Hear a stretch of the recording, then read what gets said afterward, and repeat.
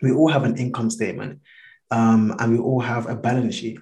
So if you're in a situation where you're earning a high income, but you don't even have assets that provide cash flow, Mm. that sit on your assets column, the chances are, again, yes, you might be a high earner, but you're not very well financially educated. You're not very wealthy, but you might look rich.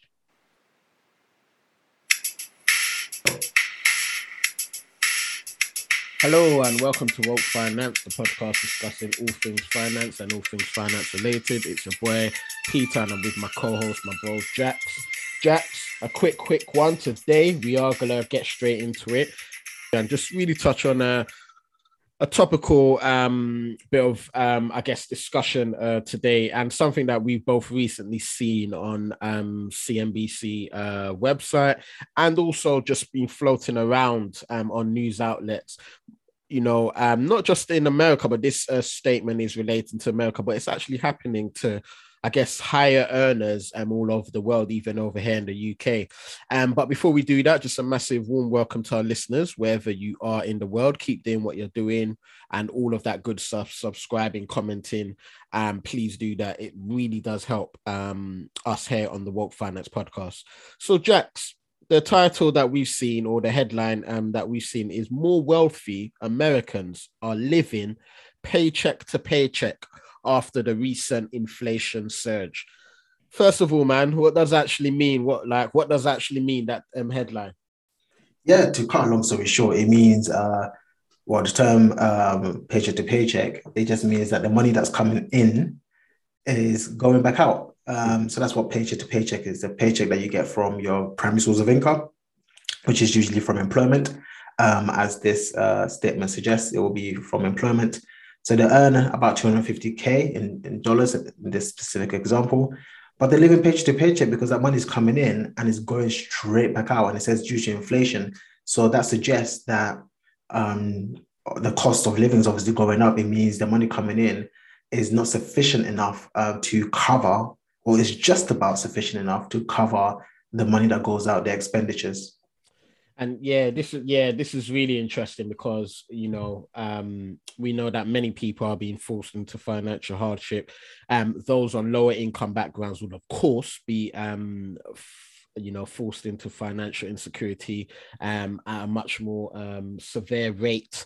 But what this is showing, that the current economic landscape is affecting those who are even earning more. And as you rightly said, this article says 36% of those earning over £250,000 now say they're living paycheck to paycheck after inflation surge.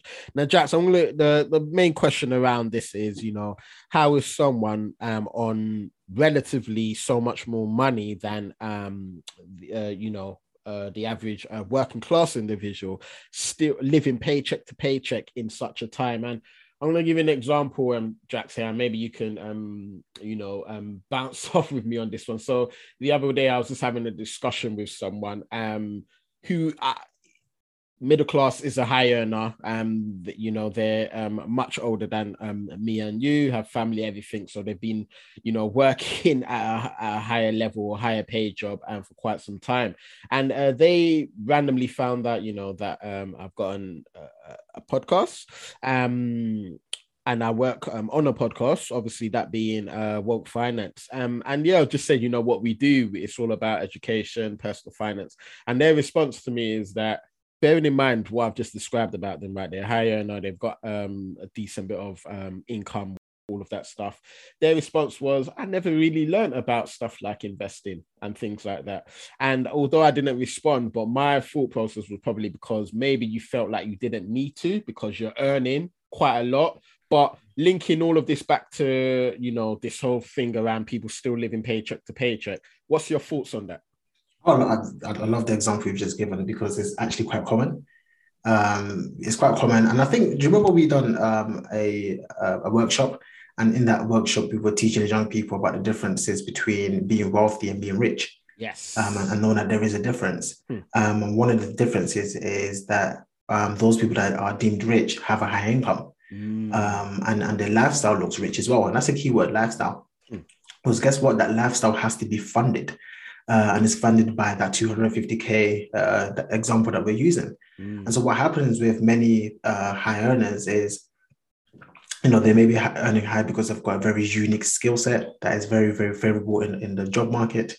And so they earn a higher income. And if they're not very well financially educated, the first thing they do is they allow lifestyle inflation to creep up on them. Now, lifestyle inflation is essentially when you start earning more. And so because you're starting to earn more, you increase your expenditure proportionally. So you earn more, so you start spending more. And you go from one item to another item just because you can. So rather than buying a standard, let's say, I don't know, nice t-shirt that for like, I don't know, maybe £20 or $20 or whatever, that's quality, you might just buy a designer one for 150 because you can do so. And so that increase in spending in line with your income means proportionately nothing's really changed when it comes to building even your net worth or actually growing wealth, because you're spending what's actually coming in. And sometimes being a higher income does bring this false sense of security that just because you earn a higher income, you are going to continue earning a higher income. And so if anything happens, you still can earn an income to cover it. However, if you're not intentional and proactive with your personal finances and you're not educated about personal finances, you might be committing financial suicide by actually spending much more money on things that you may not actually need. That's deep. That is actually deep. I mean, you said, people have a full sense of security in terms of, they can always keep earning that amount or even more as years go by. What are some of the things that can, that may actually stop that happening? Yeah, well, I mean, life happens, right?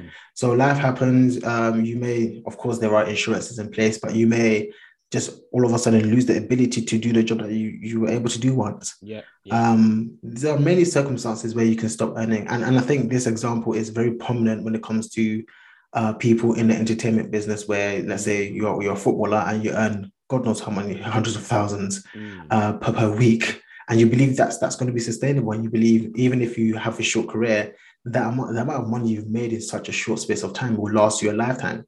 And potentially it can. And in fact, it can easily if you do it properly. But unfortunately, because of that false sense of security, some people do not take the initiative to manage their personal finances effectively. And so, again, I call it financial suicide. They start buying things that they don't need. Their expenses go high. And you know what's even worse, Peter? Sometimes these people take out debt. They take out excessive debt because they believe they can pay it back quite easily. Now, what's really scary about that situation is, as you said, of course, you can lose that, income generator at some point. But what's worse is, take it from this article, when we talk about inflation. Now, I've not read the article fully, but I can already guess that when we have situations of high inflation, the cost of living is going up. Firstly, it means your budget was pretty tight in the first place. If you're earning so much and now you're living paycheck to paycheck, it means your budget, or let me rephrase, you might not even had a budget, but how much you're spending is very, very close to how much you're actually making. And also, you may have taken on debt. I think you might be able to pay it back. And as soon as inflation goes out of control, the central banks have to increase interest rates to obviously bring it down to some level of control. And if you've taken out excessive debt, you get hit harder because that debt is now becoming more expensive.